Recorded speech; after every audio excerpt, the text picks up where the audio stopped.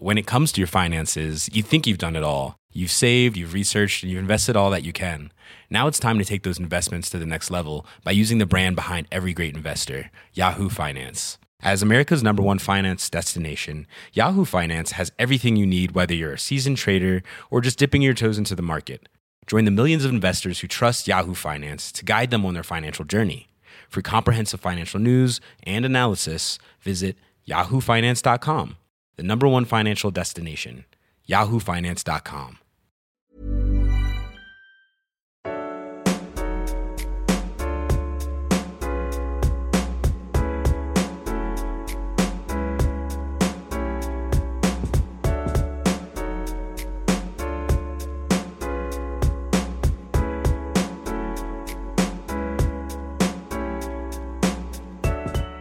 Oh, hello.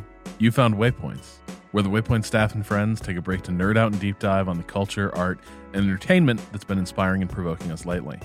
Gather around the table once again this week. We've got Kato. Is it the same week? Yeah. Well, it's a different week. No, but this week, once again, we are gathered around the table. This sure. week, once again, right. Not to not pull once the again. curtain that back. the listener is listening to this at.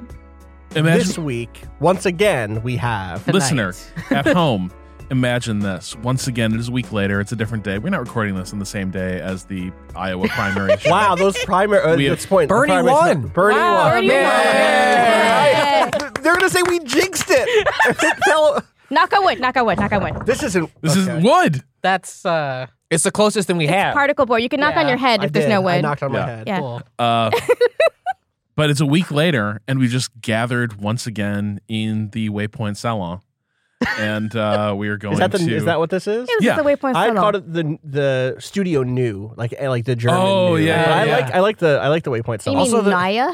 Noya. Noya? Noya. Yeah. Look, I just see that word written on opening titles Yeah. of Legend of Galactic Heroes. Yeah. I don't actually know how it's Yeah, pronounced. I know how a Japanese person says that word because of the way it's said on. Yeah, When Rob does his intro, yeah, is it like the way he does it, where Yeah. he's like, "Oh, hello." Like, have you opened a door? yeah. And it's like, "Welcome." Yeah. It's like he's Like they're sitting You at know the that table with style us. of- fireplace. We've been Have you waiting for seen- you. Have you ever seen like Okay. the old like Playboy TV show Yeah. in the 60s? They were Sure. like Hugh Hefner's just like walking around a Rob- party. Rob almost almost had a spit take. Oh hey, I didn't see you. We're gonna have a wild time Who tonight. else is on this podcast? Well, that's Just gotta cover this one first. Like, Damn. it's just Kato Yeah. and 4 mystery guests. You know, to be unveiled fair. over the course of the show. You can figure out who just spoke later in the show. You'll be quizzed. We also have Patrick Klepek Hello. and Austin Walker. And the last person is Our mystery is a guest. mystery guest. But I guess we can Who might reveal it the be? mystery now. A specter is haunting this podcast. A specter It's Gina of Jackson. communism. It's Gina Jackson. What's up? I always tried to work that into articles at Kotaku, but I could never make Someone the joke did. quite work. Yeah, And a specter is haunting something, the specter of blank. Yeah. But I just never got it. I did manage to get a lot of times. If you Google my name, Kotaku, and not to sound like the guy who sold you weed in high school, but I use that in a lot of leads that no one ever noticed. And that and the opening line of Pride and Prejudice is a truth universally acknowledged Uh-huh. that Wow, you wound up in the right place. Yeah. Are we gonna do? We're gonna when Emma comes Emma out. comes we're out? doing Okay. it. Oh, We got yeah. to, we got to. I got a lot to say about Jane Austen, baby. Oh, so did we. So did we. So did we. You can still find all of that. One could argue Jane run Austen time. ended our movie podcast. but on such a high note, Yeah. Yeah, we just you know. yep. I don't think that it ended so much as it retired to a We wonderful. raised it to the rafters. Yeah, well, I think it retired to a wonderful home in the countryside to live out its life with its true love. Much like the main character of Uncut Gems. Fuck. Which, God. so this is going to be again. What happened? Next one. I do the soundtrack playing. So Put the microphone in front of it. There we go. just imagine the cosmos unfurling in front of you. Yo, I listened to this on the subway yesterday. Great soundtrack. It made me feel like I was flying. It was incredible. Which is a good feeling to have on the New York subway. Oh, yeah. I mean, yeah, Because chances are you're not moving. it just made me. I was listening to the Safdie brothers on the Chapo podcast, which if you don't like the Chapo guys, you can listen to this one. They don't do anything any of the things that annoy a lot of people. They literally just talk about No the movie. old-timey ironic slurs? No, they don't do that. I mean, Felix is there. Amber is not there. That is the key. But they really annoyed all their hardcore fans because they were like, this is just a movie podcast. And they were like, yep. Yeah. We're just talking We about just want to Uncut talk Gems. about this movie. And like the way that they talk about New York and the experience of living in New York, and I listened to that music and just on the train on the way home yesterday, I had this really incredible moment of like every single person on this train is a human being with their own story. And True. that is like a thing I feel like is Damn. deeply implanted into There's me by a- this There movie. is there actually is a It's German not. word It's for that. fake. It is? That it comes. Well, it's The not realization that because everyone it's has a is- great. It's a great word that I use. Yeah. It was invented on a site that kind of creates new Wow. words. Fuck Then the it internet. got disseminated in such a way that it has since kind of become a neologism, which is Sonder. Sonder means the profound feeling of realization that everyone, including strangers passing the street, has a life as complex as one's own, which they are constantly living despite one's personal lack of awareness of it. Which I'm glad there is a word for. Yeah, I see. now. I just saw that cited in one of those things going around. I was like, damn, I It didn't is realize there from was a term for that. it was from the Dictionary of Obscure Sorrows, which I believe was a Tumblr that was popular like 8 or 9 years ago, and that is See, I feel like if I'd seen that citation, I would have cottoned on to the fact that like maybe this isn't real. Like, yeah, but it is real. It is a real feeling. Yes, it absolutely. describes a feeling. absolutely. Just like I felt so I guess there was- suddenly like a deep sense of community with these people on the train with me. It was like tired old people just living their lives, Mhm. going home at the end of a long day and feeling as if I owed something to them as just a fellow member of this train, a fellow person on it. There's this really interesting part of the Safdie brothers directed Uncut Gems. They're two brothers, that direct movies. I don't know why siblings go into the movie directing business together so often, but they 'Cause did it's also. hard. It So is it's good really to have some help. there you go. I just can't think of a thing I'd like to do less with my family. Like That's fair. I don't want to creative work like a enterprise. 10-hour day with my fucking Uh-huh. dad or some shit. I'd kill him. They were talking about how it actually really changed my perspective. They made a short film that was just about that New York experience of when someone's being aggro on public transit and people just go apeshit and like you need to kick that guy off. And I used to look at that as a sense of like real camaraderie of like the people of the train when like someone's just being aggro for no reason on rush hour and everyone on the train is like, yo, you got to cut that shit out. And they did a short film where one of the scenes included someone going aggro on a bus and they were going to use the real public transit bus and like real people as extras and sort of just see what happened. And one of the Safdies got really, really aggro and, they had the bus was going through a park, so they had a good 10 minutes where they could get footage. And he was kicked off the bus before they reached the other side of the park. And one of the guys that was in there, one of their plants that had a microphone in their pocket, was in there. And at one point, that guy just said to the people on the bus who had all banded together and were like, really, really going ham on one of the Safdies. I was like, listen, you guys just want to beat someone up. That's all you want to do. You just want to assault somebody. And like I had this moment of just like, the next time I get frustrated with someone who's being angry on a bus, I'm going to think more about why they're angry. And like what is happening there? Because that person is too a person. Like their need to be on public transit is not more than my need to get to my job. It's not. It's just you have to respect all human people. And I think that's a huge part of what I really liked about Uncut Gems. It's like it asks you to respect the humanity of someone that if you met them in real life, you would not. You would just hate this motherfucker. Can we set up for the listener who is listening to us because they like to hear us talk about movies and culture but has not seen this movie, what this movie is and what is interesting about it? Yeah, so Uncut Gems is a character study set in it's a period character study A set heart in- attack, you mean?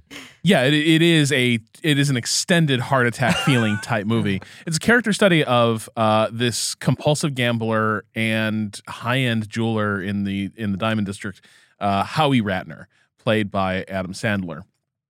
And It is the story of two things. Him trying to desperately get out of a mountain of gambling debts that have crossed into the threshold of being physically dangerous to be carrying around.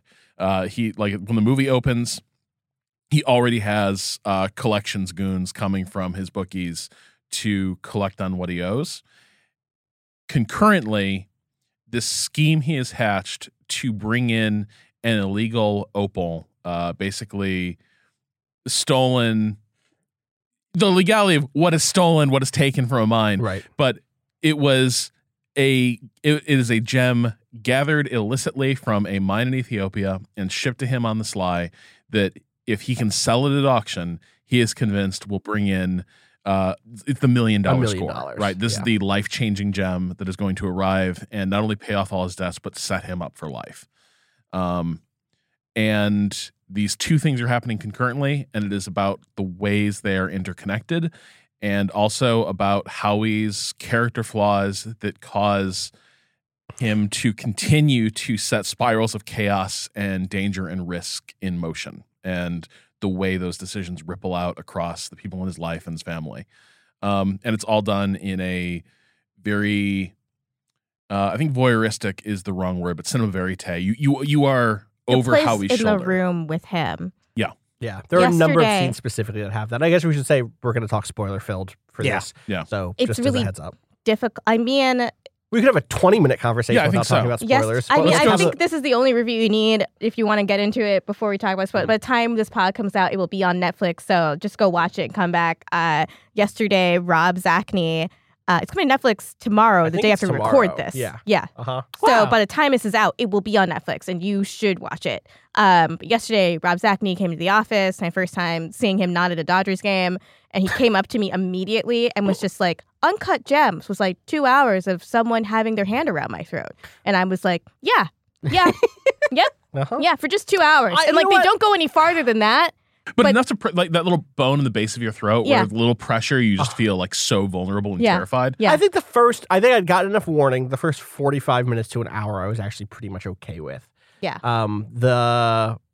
Certainly from the auction scene forward, which is about 2/3 of the way through the Yeah. film, I Yeah. was all the way on tilt. But I actually think there's even an earlier moment. We'll talk specifics in a little bit. But there was this like constant kind of slow increase and then a very fast increase of stress. And I think one of the most fascinating things the film does is make this character who is miserable and irredeemable and like deeply just toxic and cruel and small and petty, who you still want to see it work out for. And there are ways to do that I think are themselves kind of irredeemable and don't bring any value or meaning to a work. But I think there was something about this that, especially setting it in 2012 as a period Yeah. piece, that give you that feeling of like, some of this is just out of his fucking control, and some of it's very in his control. And I think some of the smartest things that they do are show his joy at when things are going right. And show there's such a smart thing that happens pretty early on, which is he makes some smart plays. He makes some successful plays that don't pan out for reasons that are out of his control. And that is such a great moment that brings you in to start rooting for this guy who you want nothing to fucking to do And with. you also know how he got here. Yes. Like Yes. there is so much about that informs. Though there are some reveals that are fascinating Yeah. around who he owes money to and shit. For me, I think it was that the first time he makes a deal and it doesn't work out Yeah. for reasons that are not in his control. There was that guttural, just sort of, that's not fair. That's not fucking fair. That's not fair to him. It's like, let him win. Let him win. This movie would be over right now. And that, and just like Well, no, he would It take that wouldn't have. money I know, and it would. would You're just. right. You're right. yeah, that and honestly, his relationship with Julia Fox, who Yeah. he seems like in the beginning of the movie, I'm like, okay, he's got a hot young girlfriend, whatever. But in the middle of the movie, you understand that they do love each other, and they're like, This is her probably- fucking debut, also, by the She's way. fucking Wow. incredible. She's Yeah. amazing, and she has a perfectly globular ass. Like it's like 2 globes. It is like 2 globes. It's beautiful. She is a beautiful Gita's woman. saying the things we can't say on this podcast. I am a bisexual woman, and I love butts. I Rob thought just she took was his glasses off. an amazing I thought Adina Menzel was also really incredible in this. Just Yeah. like a woman that is made out of hate. Like that has just lived with this guy for Oh, that so kitchen long. scene. Fully Oh. deserved. Like God. absolutely deserved hate. Like she deserves to just not give him a chance. He doesn't deserve a chance. He's tried it a lot of times, and he Well, doesn't usually that need it anymore. character is always like going to be portrayed as like Unfair. or like oh baby, I'll forgive you. Okay, like that's always like the archetype. No, she And wants to cut instead- his goddamn head and off. they even set that character up multiple times to be like, okay, you're gonna now understand why they've gotten to this point, and every time it's just like, no, fuck you, fuck you. Like when she's wearing the dress, Yeah. and they have that encounter is just beautiful. The way she just eviscerates Well, him. and has openly turned her daughter against him. Like there's that great sequence with the daughter who is like, He's in- really in the trying to kitchen. connect with her, and she's like, no, well, I already whatever. know all your fucking dirt. Like it's clear, like you know. Or you're gonna go spend some time at the Oh, apartment. the apartment. You're Yeah. going to the apartment. Okay. God, it's Well, so but good. but also there's this look that passes between Idina Menzel and their daughter that's like, we know the shit stories Howie spins for us. Like the knowing This look fucking of guy, like how yeah. many times have we had this conversation and he's doing it again. Yeah. And now nothing else needs to be said. They don't even like it's in one ear out the other. Because like Howie might mean it in the moment, but he doesn't mean it in a sense that he will follow through on anything. Yeah. Right. Like Howie is a character who only lives in Right. the moment. This is one of the things that like has alienated from his family is that you see him trying to check the boxes of like being present for family events Yeah. and such. But the nature of family is about collective history, is about sharing life. Howie is a man who the past doesn't exist, the future doesn't exist. There's only this moment and what feels good in this moment. If the family can make him feel warm and loved for a minute, then family is good. If it bores him, if it makes him feel a little bit trapped, family is bad. He's got to go. Yeah. And we catch Howie at this moment of like, his son is the last one who maybe still has any patience for him. Right.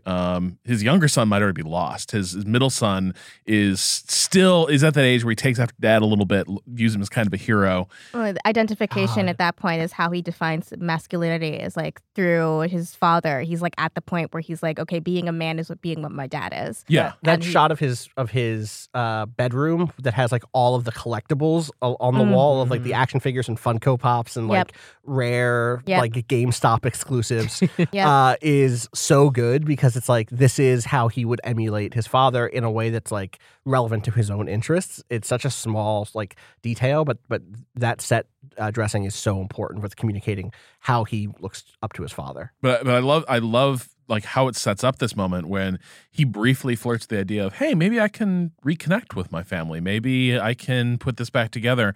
And it's like, no, we're already at that stage of a breakup or a divorce where there's not even necessarily the hurt anymore. There's just the boredom and fatigue. Mhm. Like, like we're still stuck here. We haven't done the formalities. yeah, Like it's already decided. Yeah. The Yeah. system just needs to do. you its- don't matter Can to you me. go already? Right. Is like Yeah. basically what his entire family is expressing to him through their actions and their words and their looks. But with his relationship with Julia, like they both live or like enmeshed with the scam. Like all that Julia does throughout all the movie is scam every single man that talks to her because she knows that she's beautiful and she knows what it does to men. And she scams as she breathes, just very similar to Howie. Like she can't help it in a lot of ways. And because they both are the only people in their lives that understand what it is like to be always trying to turn your thing into a better thing, they are the only people that can emotionally connect with each other. They love each other. It's actual real love. And it's fucked up, but it's real. I don't know. I found that really beautiful. You need someone No, who can it's- secure the bag for you like Julia does. You really do, though. It's a metaphor for all relationships. For all relationships, really. Can we walk through the movie a little bit and like spoilers on like all the way? Let's talk through some scenes and shit. Yeah. Yeah. Okay, so That- opens with. Go ahead. Opening scene, I was not expecting. I was like, am I watching? Did they send me the right What the screener? fuck? Did they send me the right screener? Yeah. It Is says this- Austin Walker. Yeah, it's, I know it says that, but is this Is Uncut Leonardo Gems? DiCaprio about to pop out? Right, and say that's Right, exactly what I that's thought. I was like, fucking- Yeah. am I watching Blood Diamond? Diamond. Yep. I didn't see that movie. Did it start like this? So yeah, like it opens with this kind of this insurrection at this mine in Ethiopia. I guess there's an accident and there's like Guy people comes are out with pissed. a compound fracture. Yeah, it's gross. They show that Yeah. broken bone. And in the kind of like chaos, a couple of people go in to the mine and find this rare uncut like opal that's still like it's kind of like a smaller than a football, bigger than a baseball. That is like part rock. Like you just like brown rock and then little looks at the gem inside, the opal inside, which is this rare black opal, which is much more valuable, we learned, than red opals. Not only for its beautiful quality and the fact that it reflects all sorts of different colors and you can look into it, but also because it seems to have semi-magical properties. Cosmic energy. Cosmic. It has a cosmic, the energy cosmic, as Marvel would say. And we learn God. It sets up one of the first like real Whiplash gear shifts for me, which is Yes. we see them react to the gem, and we get the shot of the zoom in on the facet of the gem. Right. And we go into it, and for a moment, and then the soundtrack begins, the score begins, and it is this beautiful old like synth heavy Yeah. like ambient soundtrack that sounds like it's a score for a sci-fi movie or a nature documentary. It's about the like John cosmos. Carpenter was doing something Yeah. much more chill. Yeah. If John Carpenter John did- Carpenter if just John got high. It was just Carpenter- like, you know what? I'm gonna leave my hands on the keys for a little A bit. serial killer with a knife is not Well, it's chasing like me down. Evangelist we're is who it chilling. reminds me of. Total Honestly, some but evangelist stuff yeah. for we sure. go through that, and it's like, what? Okay, now what movie am I watching? I'm still waiting for the part where it's a story about an inveterate New York gambler, and instead we're soaring through the cosmos. And I think that also sets up this tonally. Yeah. This movie is going to be street level. It's going to be over the shoulders of these characters, but its mind is also always Galaxy raining. yeah, it's always a bit elevated over it though, right? It's always It like is. seeing these things in the broader context. Yes, like in the moment, this is a movie about two guys who just figured out how they can turn this mine accident to their advantage for a second. This is their play. Right. Now we're going to see the other end of that play, but also these are two moats in the cosmos. And also the Black Opal introduces like the thematically rich aspect of both class, but like the experience of living in diaspora, where he makes a huge point of saying like this was mined by Ethiopian Jews, Right. and Black like, Jews. Black Jews. This connects us. Yeah, We are both members of a diaspora that Yeah. is broader, and there are parts of our diaspora that are not yet brought in. This, in some way, connects us to our own people. yeah. And he does that to Kevin Garnett. The setup of this movie is you see that opal, you move through the opal until finally you're, instead of moving through the opal, moving through the colon of Howie, who is getting his colon checked for cancer. You're up Adam Sandler's You're butt. all the way up his butt. It's a camera shot of that, and then he goes to his place of business. He owns a shop in the Diamond District. Very importantly, has like a number of locked doors that you have to be buzzed into, and inside you meet his whole staff, which includes Julia, who is his mistress, his girlfriend at this point. It's very clear this is not a secret at this point with his wife, but also Lakeith Stanfield's character. What is his name? Why am I blanking? It's a D name. No, it's not. Damani. Damani. Who is like his connection to black culture. Damani brings him black celebrities, rappers, artists, musicians, sports, athletes, who are going to shop for very expensive jewelry. And very quickly, we get this whole setup where it becomes very clear that, like you said, loan sharks have sent some goons to get shit from him. He is immediately out of control inside, or not in control of his own space. The goon takes some stuff from him.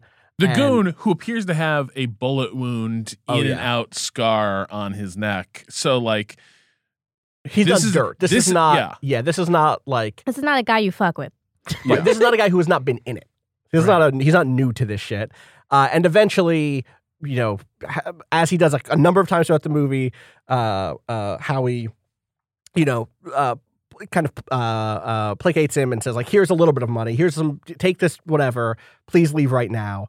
And then he turns to Kevin Garnett, and kind of one of the big through lines is that while, Lakeith Stanfield's Damani wants to sell Kevin Garnett some fake rollies, maybe some clean his earrings and do some like smaller things. Adam Sandler character Howie gets this opal and is so enamored with it that he immediately is like, I have to show this to someone.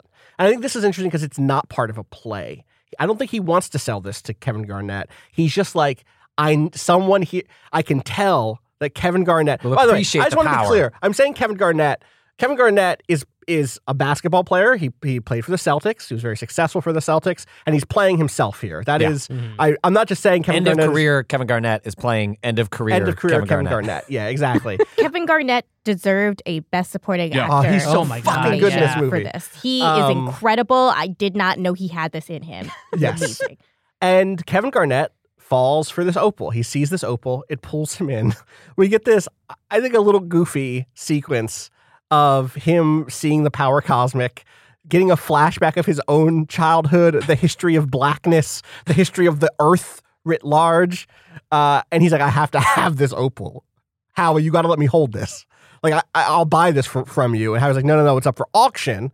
An important thing to remember. It's up for auction on Monday.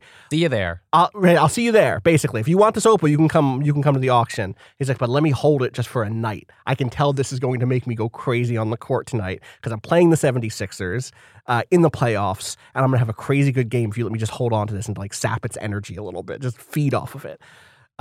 And he says yes for some reason. He says yes because it's Kevin Garnett. Well, because also Kevin Garnett's going to give him his championship ring. Right. But that happens after. That's part of that deal. That's yeah, like That's part it's, he of the doesn't deal. know that he's already agreed to give it. Yeah. When then No, Kevin Garnett he's essentially says he like, demands collateral. He will like, not I hand need it the over ring. You give me unless your- it's collateral. Your championship ring, which immediately he's like, oh, I can then flip that at the pawn shop, get some cash. oh, that's the make first a heart bet. attack. It's the like first you heart. leave and then you get fuck. That's like when I understood who this person was. Yes. He was not saying anything that he would not immediately go back on. Right. Like he was going to pawn that ring for cash, and because he was sure he would be able to get it back. Right. And I think Was this- he sure? No. No. We see Well, things well, go wrong no. for him all the Because time. He is sure in the sense that he is sure of anything Right. in the moment. It Right. was like, He's not lying. He might be lying to himself, but he's not lying to other people. correct. He believes he will have. He surely believes he will have the money to come back and get that Right. before Friday or whatever the deadline Whatever the was. deadline Well, is. and it's this weird. It dawns on me now. I'm sitting that I'm sitting here. He and Kevin Garnett also share something in that scene. They're both at the beginning of a run. Right. Yes. Like Yes. they are both about to go off. Like, and they're like, yes, they are up against it. Like Kevin Garnett is entering that late career phase. Like he comes across. I think it's a beautiful performance. He comes across like a guy who is looking for that edge. It's not in him anymore. So he's starting to think like with some magical thinking, like where else, like how do I get it back? How do I make, the flow of events come back to me a little bit? Yeah. And so I think the other connection he has with Howie in this moment, even though they don't know it, is they both feel it. They both feel that like they are about to go off on a run. Yeah. And Howie sees it in Garnett and he becomes sure. He does have a sure thing. It is his knowledge that Kevin Garnett is about to light up the Sixers in this playoff series and have one of those like late career where did this come from bursts. Totally. Do you?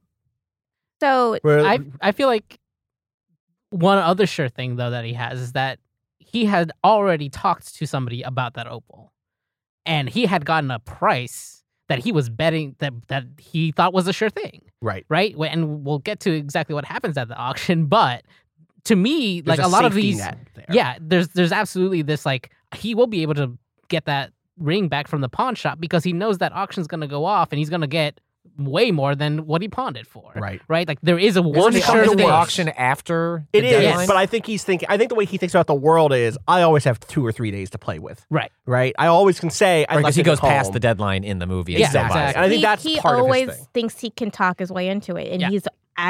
why would he think any different? He's right every single time in this movie. So before we get to the first thing that he's right about and is unfair, I just want to pause and say that opening scene is so good at setting tone, setting the sort of techniques that are going to be used throughout the film. So it's like a high quality, expensive diamond showroom, again, behind multiple locked doors that you have to get buzzed into. But it is not right. So when I say high quality, I mean expensive. I mean expensive for us. But it's old. What they show off in the Yes. store is a diamond encrusted Furby. Yeah. He's Furby got like on the a sort chain of where you like can make the eyes move. yeah, he has the sort of like shitty lab diamond jewelry that I love watching videos of on YouTube and have since before this movie This was is set. where this is I the bet era. like they got that SpongeBob chain. 100%. Yeah. Absolutely. That is 100% the case. Yeah. That guy's name is either Chris the Jeweler or it's God. Who is my other? Mr. Chris the Jeweler is one of them. There's another one who I can't remember the name of, and I feel bad because I watch so many of this dude's videos. Anyway, higher than a motherfucker, flyer than a plane is what he always would say about his showroom. Naturally. Anyway, Diamond. I think it's NYC Diamond Empire. Anyway, not to shout out weird YouTube, weird diamond chain collections, but I'm on that. The thing I love about this scene is, despite the fact that it is supposed to be a place where like you go to drop tens of thousands of dollars on diamonds, it is noisy as shit. The way the sound is mixed in this movie, especially whenever there's more than like 3 characters in a scene, is so abrasive and stressful because you can hear more of conversations that don't matter than you need to hear, right? Yeah. You could hear someone trying to like sell something in the background while Howie is over here working on the A plot. And the other thing you're hearing is not the B plot. It's not like, oh, if you listen, That there's will a never secret. come up again. It will never come up again. But it's meant to like overstimulate you. Yeah. It And that's so well done. really set off my fight or flight response. it Honestly, I feels had like- to take a break. It feels like that's what his brain is doing. Yes. Like that is where Yes. his own Yes. internal monologue is. He's It's always talking to think- you, but he's actually looking over there, Yes. thinking about the next move. Yeah. Like, he's looking for plays. Yeah. One of the things that this reminded me of is it's a fever pitch that a lot of Spike Lee movies build to. Mhm. Eventually, sort of the Mhm. last act of a Spike Lee movie is often like, okay, now events are overtaking these characters. Characters set things in motion. Now there are events happening, and now everything is beginning to accelerate. It also reminded me of the last day of Henry Hill's Freedom and Goodfellas. Right? It's got that like yeah. everything has catastrophic consequences attached to it, and everything is being driven by this sheer I can get ahead of this. Right. I can like, yes, I am falling, but I can catch myself. And the entire movie feels that way. And just thinking about it and talking about like that texture, it is an exhausting movie. How he's exhausting. How do you live like this? It is But brutal. it's where this character, Howie, where he thrives. He actively makes his life stressful. He loves the stress. It's where he feels alive. It's the only way he really feels like Right. connected to his own humanity, his own life, is by creating situations where he can hit the jackpot, where he can be the underdog that won. Right. We will get to that line, but the line that has become a meme, I didn't understand where the inflection was on this is how I win. I'd seen that for weeks and I thought it was this is how I win.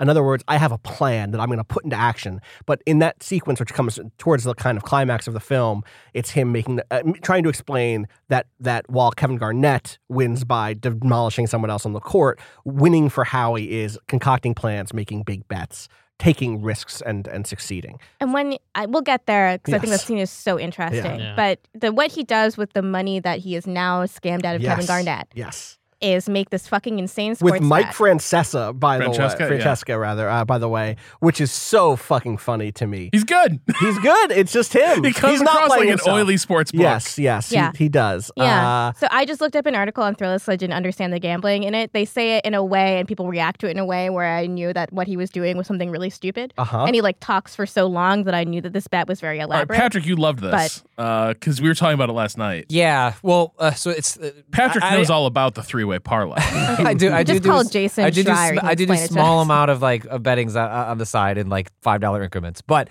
so this is more related to the second bet he does because we blew through it, and I was watching it with my wife, and I wasn't sure if she quite understood the gravity of the bet because they blow through it. And you've probably heard the term parlay, Yeah, but but- like you maybe don't like the movie doesn't like stop to like really explain what's going on. And so it wasn't until like the second bet where like pause the movie, and I was like, do you? Like, I want to make sure like you understand exactly what the bet. It's like, oh yeah, like it's multiple bets. I was like, No.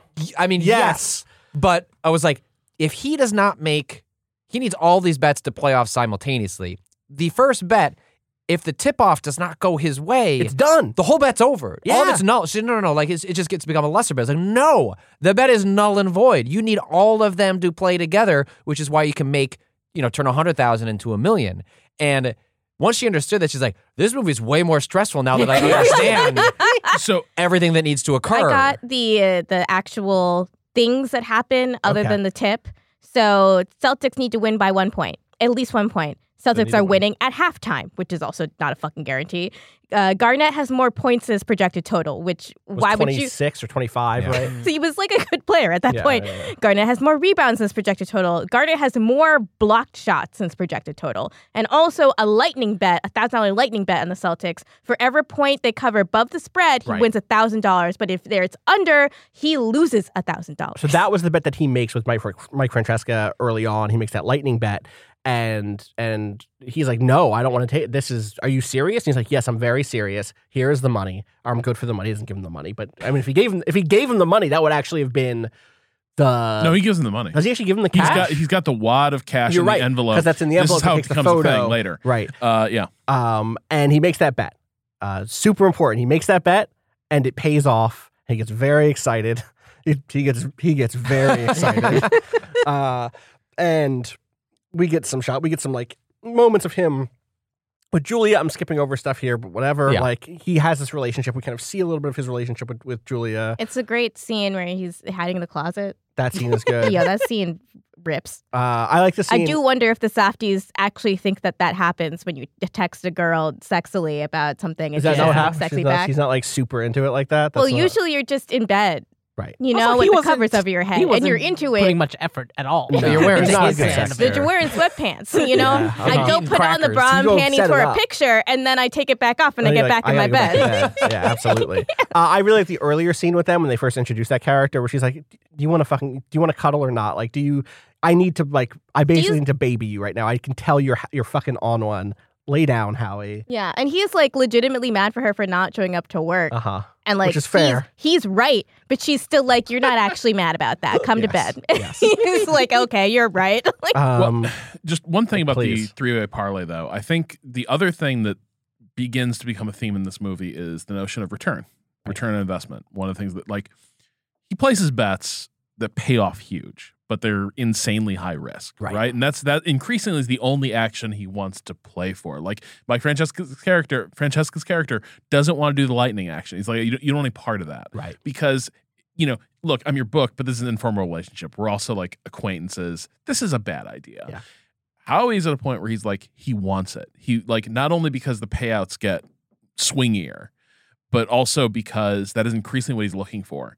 The safe, you know, get a like 1/3 return on what you lay down for a bet for like picking that's Which boring. might That's cover shit. him, which Yeah. might get him out of all of the debt he's in. Yeah. He doesn't want that action. The gem would get him out of the debt Right. too. But that's boring. Like return on investment, like doubling your money. That's boring. Who wants to do that? Howie wants 100 to 1. He wants, those are the odds he wants to play for. Those are the payouts he wants. And that's one of the other things driving this is a guy who has a successful business. This is a guy who could probably like be making a decent amount of money just placing smart bets with different sports books. That's not what Howie's into.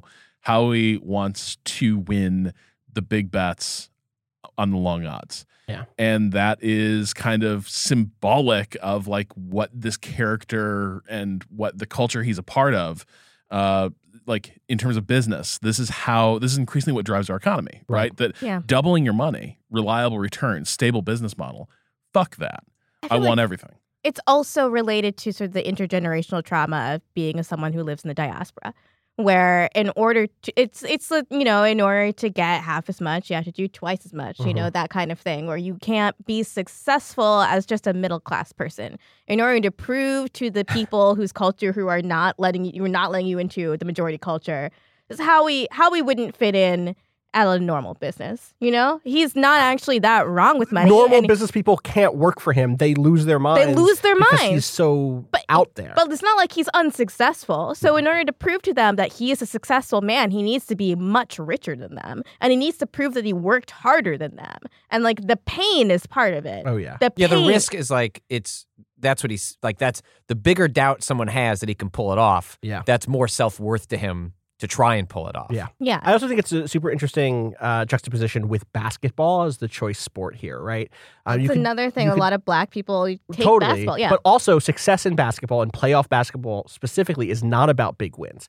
Success in playoff basketball is about consistency, being able to win by 1 point 5 times in a row. Right? That is not it's like ironic given where those two characters end up, right? They both want to win. They both want to crush the opposition. They both want to win in ways that are dramatic. You know, the big speech that he ends up giving is like, Kevin, you're going to go out there and you're going to want to beat them, and not just beat them, but beat them into the ground. You're going to want to like score 30 more points than you actually need to score, just to show them who you are. Yeah. But that doesn't actually win the game. The thing that wins the game is just we beat them 5 times out of 7. Right. Yeah. or we first to is that first to Four times out. four times out. I was like, that's not right. First to four, and that is like such an interesting flip on, because if they had done the Super Bowl, right, you can, or if they'd done football playoffs, Yeah, it's a coin flip. It's a 50-50. coin flip, and you can win on those with the big wild Hail Mary play. Right. The Hail Mary play Doesn't exist in basketball unless you set up a close enough situation that consistently the whole game you're 1-to-1 with the other side. And that distinction and like what the outcomes are reflecting those two broader strategies of success is really basketball is a fascinating. grind in way football is not. And in a way that winning these big bets is not, but he's playing them like a grind. He's playing them like one play after another. He's playing a football game. You know, or he goes on drives. And like, is this drive going to give me a touchdown or not? Yeah, uh-huh. It's really interesting. He doesn't settle for field goals. No, he does not settle for field goals. Another interesting, like, thematic wrinkle on top of this is that this movie takes place during Passover, and this is a deeply Jewish movie. And Passover is the story of liberation from bondage. And that is mostly what Howie is seeking to escape from, is bondage. Bondage is self-inflicted, let's be real. I was going to say, Problems he if makes he for asked him himself. what is holding him back, like, I think he would get... He has no idea. He thinks everything's against him. Right. And everything is like a nebulous The world doesn't believe in force. him. Yeah, but he thinks he can escape it. And that idea of liberation is so important to him. So much so that I feel like he puts himself into situations that he needs to be freed from. Because he Can't just enjoy his family. And like, it's clearly, like, his house, that's probably all paid for by the legitimate business, right? And you look at that house and it's like, it's a nice house. bro, It's a nice house. you're doing well. Yeah. Like, you've probably got $1 million His family house. is loaded. Yeah. Mm-hmm. But that's His family- that's not enough for him. He hasn't escaped Yeah. the chains that he's trying to get past. Yeah. Like, he has to artificially put on new ones. Yeah. His family, absolutely. who includes his loan shark, Well, so by this the is- way, which this is is the best fucking Oh my reveal. This is what God. we want to get to. Amazing. Yes. First of all, Peter Boghossian, I think, is Eric is Boghossian. Arno. Eric Boghossian. Yeah. Let me check. Turns Yeah, in that's right. such a great performance Dude. as Arno the Lone Shark, because from the first time he is present while Howie's getting roughed up, he has this look of regret and shame as it's happening Yeah. that makes you think, like, Arno might be a bookie, but like, he is not built for this part of the Right. business. Like, and he actually doesn't want to be doing this to Howie. It hurts him that it's Howie specifically. And that question is answered later when he appears at the Passover Seder as his brother-in-law. Yeah. But I think this And it's is also the reason that the goons never want him to talk to Arno. Right? Yeah. Don't say my name. You can't like do any of. Please don't do any of the things that make me feel like a person to you. And his goons like are doing everything. It's almost like the inverse Marlo Stanfield thing. Yeah. Of the reason that Chris Partlow and Snoop are his frontmen are to keep Marlo from going wild on people. In this case, it's like, no, if we let Arno in, he's gonna like back off on Yeah. this. He's gonna give Howie more than we should give him. But I think this is one of the other things I wanted to raise here is that Howie lives dangerously, but in another way, he doesn't. Like, he makes all these risks, but actually the risks are basically underwritten or guaranteed by people who are stuck with him for one reason or another. His biggest bookie that is in the deepest debt to is his brother-in-law. Right. His pawnbroker Oh, are clearly like they're colleagues. Yeah, yeah, like, yeah. yes, they're fronting him money, and these are the basically bit with loans. his ring, Yeah. where he's like, "Howie, you've had this since 1970, or you've had this for 12 years. This is so important to you. Yeah. Are you okay?" Is so heartbreaking. Right. And so this is the other thing is like this weird notion of like Howie is trapped, but at the same time, what he's trapped by are these traps he's built for other people and pulled into with him, right? Like, his debt problems are basically family debts. They could be solved at a moment's notice by going to his family. What we learn later is his father, Judd Hirsch's character, can just cover these sorts of outlays, like at a moment's notice, inconvenienced by them, but he could cover them. Right. Judd Hirsch, by the way, always fantastic to see. And Yeah. was great in this. And He so I think loans him more than he owes. Yes. Yeah. Yeah. Which again is like he could have just gone Yeah. to Judd Hirsch and been like, "Hey, I'm really in trouble. I fucked up. Which- Can you cover me and take my debt? I'll pay you back. We'll figure something out." Which I think is one of the things that helps drive home, like, this character is not even a good anti-hero in some ways, right? Like, there is nothing. If he were in hock to, if you're just a compulsive gambler and you were in hock to some bad bookies, we could sort of root for him as this guy who's just trying to get out from under. right. But he could just get out from under at a moment's notice. All it would require is admitting he fucked up, right? The only thing it would cost him is a little bit of pride. to get out from under. And that's the price he won't pay. And the fact that he knows that he would have to pay that price to get out from under this is what drives him to make wilder and wilder risks. This notion that the thing that has to be protected above all is my ego and how I feel. And I think that's one of the things that makes him kind of irredeemable by the end is like, look at all you've done to these people around you. And he doesn't see it that way. To him, it's their fault that he feels There this is way. almost are you familiar with the, God, is it just called the utility monster? Yes, the utility monster, thought experiment that is an anti-utilitarianism kind of thought experiment that Robert Nozick came up with in the 70s.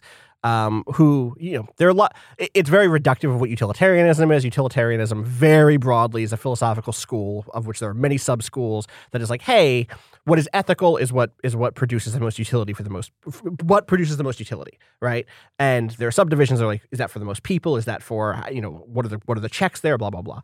But the thing that Nozick comes up with to argue against utilitarianism is basically, imagine you have a town of 100 people and everyone in that town, the highest joy that they can get is a 10, and there's someone who can get up to 1,000. Do you do everything in your power to let that person who can get up to 1,000 or 10,000, do you make them the king tyrant? Do you give them all the food? Do you give them everything that they want because they can theoretically get that much more utility out of all that stuff? No, of course not. And it's, it's kind of a trite example that I think Nozick is not great for, but he is a utility monster, right? This is a film in which you see Howie's joy when he's winning is so much higher than everyone else in the world when they're winning, right? Literally when he gets the black opal in his hand for the first time, someone's talking to him and explaining why they have to quit because they can't handle his bullshit. Yeah. And he just looks him dead in the eyes and is like, oh my God, I'm about to come. Yeah, 100%. And when it's not that he doesn't get some joy out of the other things in life. When he sees his daughter on stage, I think there's a moment so the way the movie goes at that point is he makes it out to see his daughter at a school play or whatever. Yeah. And there's this amazing moment where they do a special effect on screen where a fairy or something has given her the gift of producing gold coins from her mouth whenever she speaks. So pure is her soul or whatever. And there's this on stage special effect of her opening her mouth and money coming out, and he loves it. And he loves it on multiple levels. I think one, he just loves money. Yep. But also I think he's like, wow, that's a cool special effect. But that degree of excitement that everybody in that theater has is nowhere near the level of excitement he gets while watching a bet play out.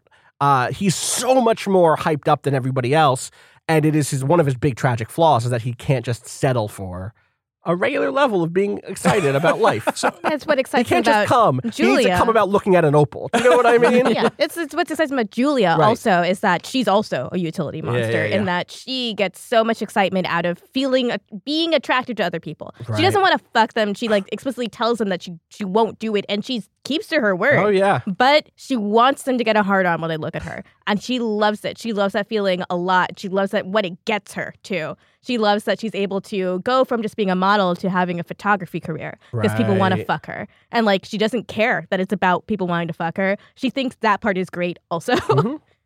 I want to take a quick break here. And then on the other side, I want to talk about Sandler specifically. And then I want to talk about a scene driven by Julia in a nightclub. But we'll take a quick break and then we'll get to the second half of our Uncut Gems discussion.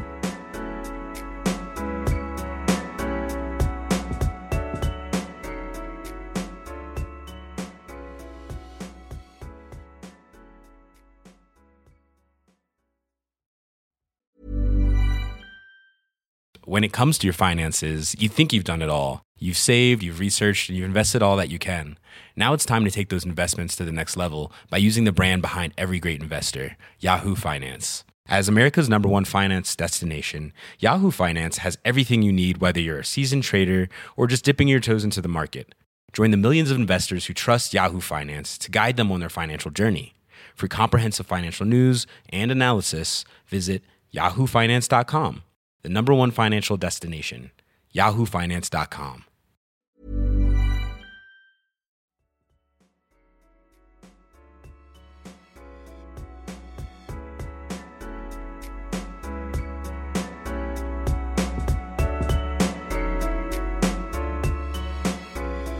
Okay, so this is also one of those movies that comes along every so often where Adam Sandler does a serious role. And Once Patrick, every 10 years. yeah, it's like a comet passing through the solar system. A thing you might see if you stared into that black opal. But I am curious, what do we make of Adam Sandler being this character? What significance does it have that, like, this character is played by a guy that we're used to from all these other roles? Because I look at it and he looks like a John Turturro character. Yeah. That like Turturro could probably we have seen him play this character. Why is it important There are that it's better Adam Sandler? actors that, we were talking about this last night. Like, there are better actors, like pure actors, that could have played this role. But if you read about the Safdie brothers and why they wrote this for him. Yeah. They wrote this because they wanted the metatextual like tension with the audience in which you are seeing someone play a role to do things that are counter to then what you like. You know, I grew up at the height of Adam Sandler's like powers and like the comedy scene, like I grew up with Happy the Hanukkah Madison song. and like Waterboy, like Yeah. those, like a new Adam Sandler movie was like a fucking event. Like he helped define, like that was like what I thought of comedy, like when you were 7. And so, but he always plays like underdog roles. He always plays kind of a come from behind sort of character. He plays And- obnoxious guys. Yeah, too. and he plays obnoxious guys. And so casting him as that role, as the audience, I think you can watch this movie, have no experience with Adam Sandler, and enjoy it. I think the character works, but the character works so much better if you bring that baggage with you. And they talk about it in the script where like he passed on this script like 5 or 6 different times, and then eventually they were able to convince after their last after movie. Good Times Right, came out, yeah, Good yeah, Time yeah. or Good Times came out. Like he saw that and was like, fine, fuck it, okay, I'll make this movie with you, and because they wanted the audience, and I felt that watching, was just like the weirdness of him playing the character only heightens the enjoyment and the stress of watching him play that character because of how many times you've watched him play radically different roles, and the fact that he doesn't goofballs or inhabit roles like schlubs this. or- Yeah. right. The movie asks the question, what if you actually knew Happy Gilmore? It You would want be to bad. fucking kill that Yeah, guy. That dude sucks. You want to fucking murder that man. Yeah. And it's really interesting to watch this next to not his late period stuff, but at the height of his career, where he was just making blockbuster after blockbuster after blockbuster. And I love it. I mean, I think this is people, when I say, I wrote an article like Kotaku and are still there, like the headline was Adam Sandler decides he wants to act today, which thank you, Natalie DeGraffenreid, for letting me run that headline. And people kept saying, well, haven't you seen Punch Drunk Love? And I was like, he was good and surprising in Punch Drunk Love, but that wasn't like a deep performance. That was like a early 2000s twee indie performance in a way that we used to mistake for depth. Right. It was like a Garden State performance, you know? It was good. Very angry. We were not... He broke that window. He broke that window. He broke that window, He but yelled he a was... I'm not quite sure I'd call that movie Garden State. I feel like No, calling it's it Garden twee. State is a particular Sub- It's insult. not as in bad the- as Garden State, Yeah. but it is twee in that same kind of way. Yeah, it's in that world, but I just was Yeah. like Garden State. If Is, you had, if you had It didn't only make seen, me if as you were like, physically oh, angry as Garden State. but you if know? you're a listener who's like, I love Garden State, I'll go watch Punch Drunk Love, thinking you're going to get a Braffian performance, a Zach Braffian performance out of Sandler. You're going to get something a little No, different. it's an But I get it. like there's emotional depth, but Yeah, that movie I was know what you surprising and people thought it was good because it was different. And I understand and because it was Sandler, right? it Like was that movie is Sandler. It's also playing on the operating same on a thing. on a similar, like, it's fucking with the audience by stunt casting. Yeah. Yeah. But what the Safdies got out of Sandler is incredible. It's such a deep performance with so many layers to it. It's such a complicated person. And yet it still feels like I see his other characters. That is exactly right. Yeah. So my wife and I were talking about the movie afterwards, and she was like, yeah, it was a really good performance, but I kept getting confused because having seen, mostly his 90s work, Yeah. not like a lot of the stuff when he started making grown-ups with his buddies, which on some level I sort of respect. he wants to take a vacation. Yeah, man. it's take I a get vacation with it. your friends and make a shit ton of money. Good for you. But like when he would scream, it's like, yeah, I would see the Happy Madison character. Like I saw Adam Sandler bit characters from SNL in those reactions because he was playing those characters, just not grounded in a reality Right. where those characters have consequences for their actions. And this movie is essentially like, what if you, like you said, Gita, like took an SNL character or a Happy Gilmore and said, yeah, but what if you put him in the real world? Like, how would that character operate, and how would the world push back on them? Yeah. Right. He is in the scene when after the play, or in the middle of the play, the goons show up and he is chased down in the parking lot. This gave me so much anxiety. The phone call. Beat the shit out of, and then stripped down and put into his own locked into his own trunk naked. And has to call his wife, with whom he's separated, or not fully separated, but partially separated, and has to have her come out and open the trunk. He lies to her and says, "I locked my keys in the trunk. Can you come out and buzz the trunk?" And he pokes his head up out of it and is like, "Hey, listen, I'm okay." And she's like, "I'm leaving. Bye." I don't give a shit. And there is nude like, also, did we mention that? Yeah, right? no yeah, clothes. completely nude. And there was big daddy energy. What is Yes. that? Is that the name Big of the- Daddy, Big yeah. Daddy. Sandy Koufax is the name of that character, which is a thing. How do you what? I looked it up. Okay, good. I was. Which is like, oh yeah, that's right. This is the end of his '90s run. yeah, it is. What was It is. the Satan one? Little Nicky. Little Nicky, No. bad I did movie. not. That's look when it that was up. all over. That was bad. But like that energy is there for him for sure. It's like, oh, this is moving from like completely manic to depressive, moving to like schlubby, nice guy, dude next door, dad next door, Adam Sandler energy. But it's there. It's 100% there, and I think it's part of what makes it sympathetic. That's also the scene in which I think they do the most work to make me sympathetic to this complete dirtbag, which is he won the fucking bet. Yeah. Yep. He won the my bet. He won the God. lightning bet. He was right. When He they was right. reveal like, no, actually we Oh. took it out, and like you like I felt my- so mad. when you go to the top of a roller coaster and you Yes, go down. yes, I felt yes. like just like the energy leave my stomach. He wins the bet, but it is revealed that Arno stepped in and canceled the bet on his behalf, basically, and said, "That's my money. He can't make a bet with my money." And bookies know each other. Bookies know loan sharks. Right. They know not to. There's a They're sort gonna of respect the territory. choice. Exactly. He's like, "All right, I'm gonna cancel that bet and give you the money," and that is so infuriating because he's like, he's right. He says like, Arno, you fucked us both. Like we both won. And you fucked us on this, and immediately, $600,000. yeah, Jesus right. Christ. And you're immediately like, ah. I want to go back to something really quick because Gita's headline made me think of this. That the character that Adam Sandler plays in this movie is someone who can't settle for the safe bet and always needs the risk to like feel alive. Adam Sandler as an actor does take the safe bet. the opposite. And the reason Yeah. it's interesting when he gets cast in a film that's not going to be just him and his buddies, shooting the shit is like, well, goddamn, like what's interesting about this script that would get him to do something out of his comfort zone? Because he chooses to do that. Like he only chooses to do it once every 10 years. And so like it's interesting to see that dynamic where it's like, this movie will make him no money, right? Like he should just go make the Netflix movies. That's going to make him money and they're safe and they're easy. But it's just interesting, like the parallel or like the opposite of the character relative to Adam Sandler's like own personal career choices. Yeah. At that point, we go into the next thing that you wanted to talk about, right? Yeah, like going to the sad dad energy in some ways. So after dealing with the smoking ruins of his family in the wake of this school play, Daddy's got to go out. He's got to go see The Weeknd in the city. He's going to stay the night at the apartment. I mentioned it's the best era of The Weeknd in our group chat. This is 2012 Weeknd. This is Trilogy era. This is House of Balloons. This is the fucking shit. I miss that era so bad. He I was do so too. good. Trilogy was so good. Trilogy was So I think there's a couple things that happen in the scene, and I think it's a crucial scene for establishing who Julia is. But before we get to that, there's this moment that I loved, which is that he's going there because Damani has been trying to recover this opal from Kevin Garnett, Right. who's been hanging on to it and has just been kind of ghosting them, and it's getting increasingly anxious. He needs to get this thing delivered to the auction by a certain day, or it doesn't get auctioned in the next block.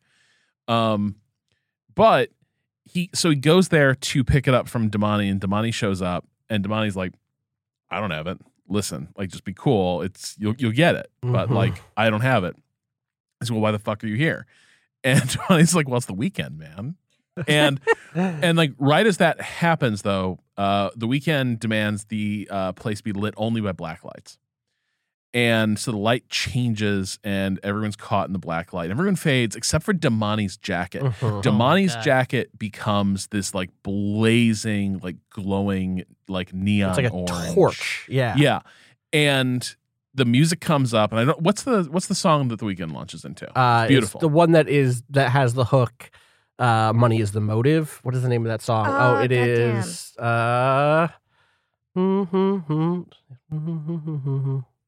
But it's this beautiful club The Morning. performance. It is. Yes, that is Yeah. correct. So he launches into that song, and we see the shot of how he's sort of lost in like the blue mist behind Damani, and Damani has the light on him, and he's glowing in this torch.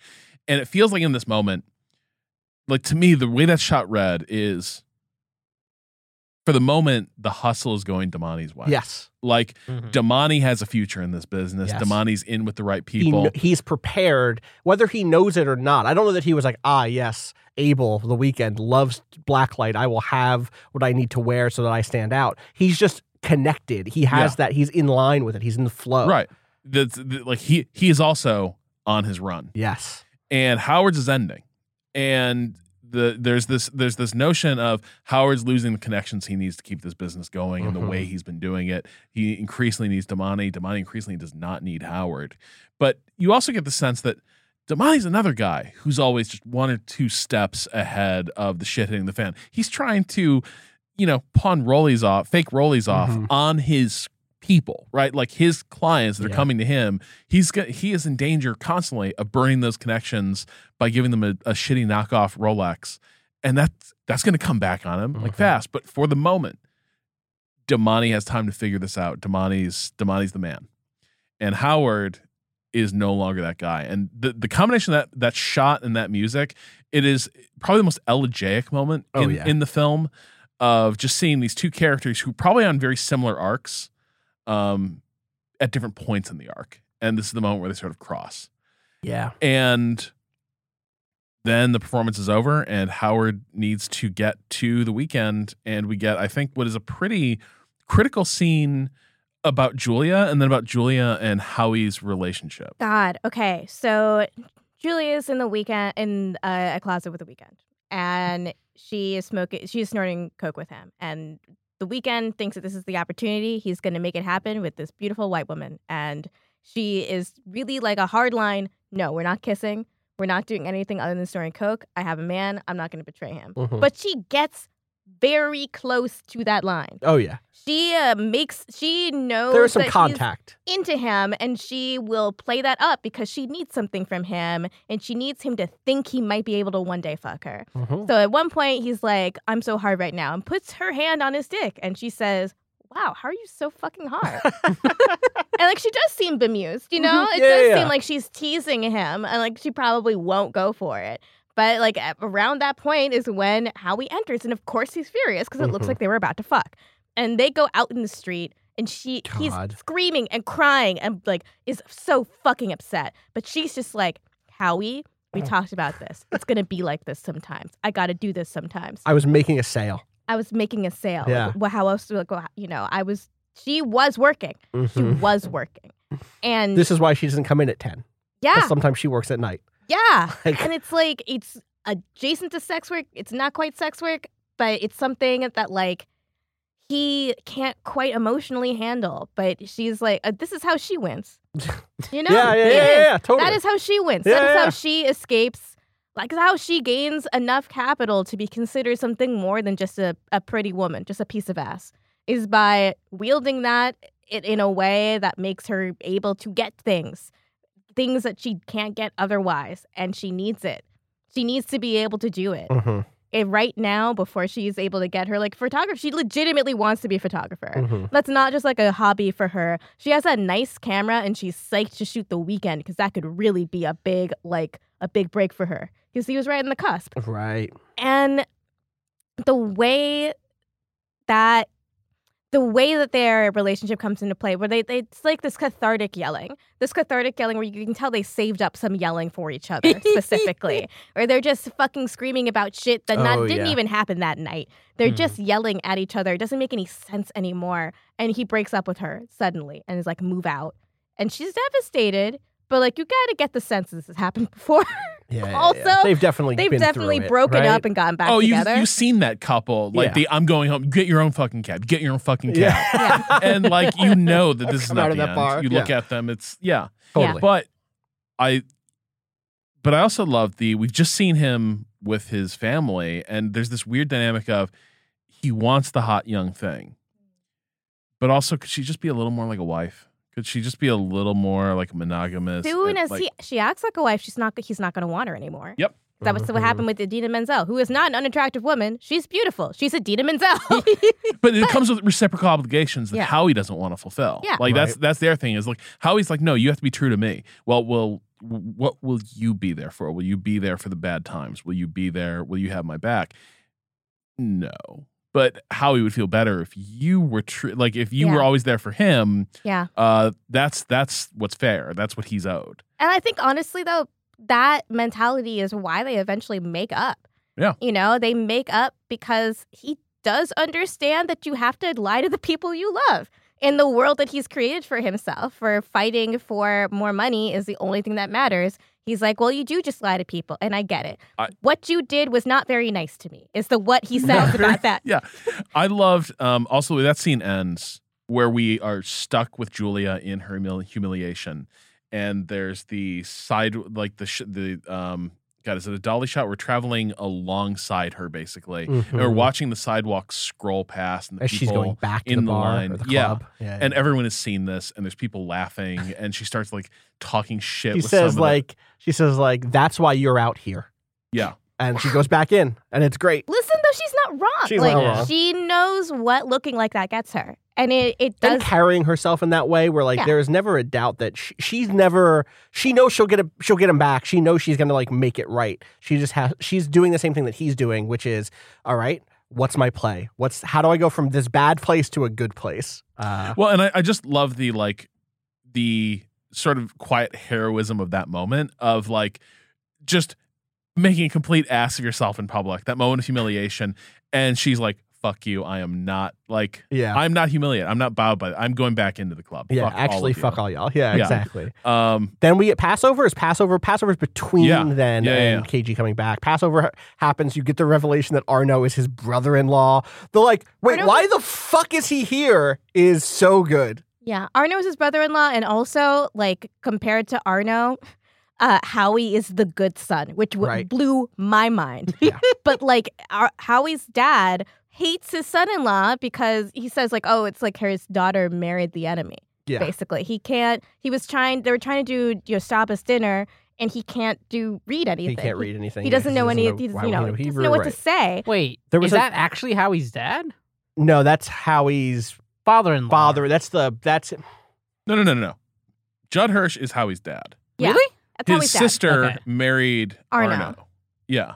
Okay. And the Arno is a wiki non-practicing... says that he's Howard's not- father-in-law. Yeah, no, because The I wiki says- remember. Oh, really? I remember Gooey is- Howard say, "I have to make it to my father-in-law." Yeah. That's his for- father-in-law. Yeah. Oh, shit. So he's the good son-in-law? Yeah. That's Yeah. fucking That's even wild.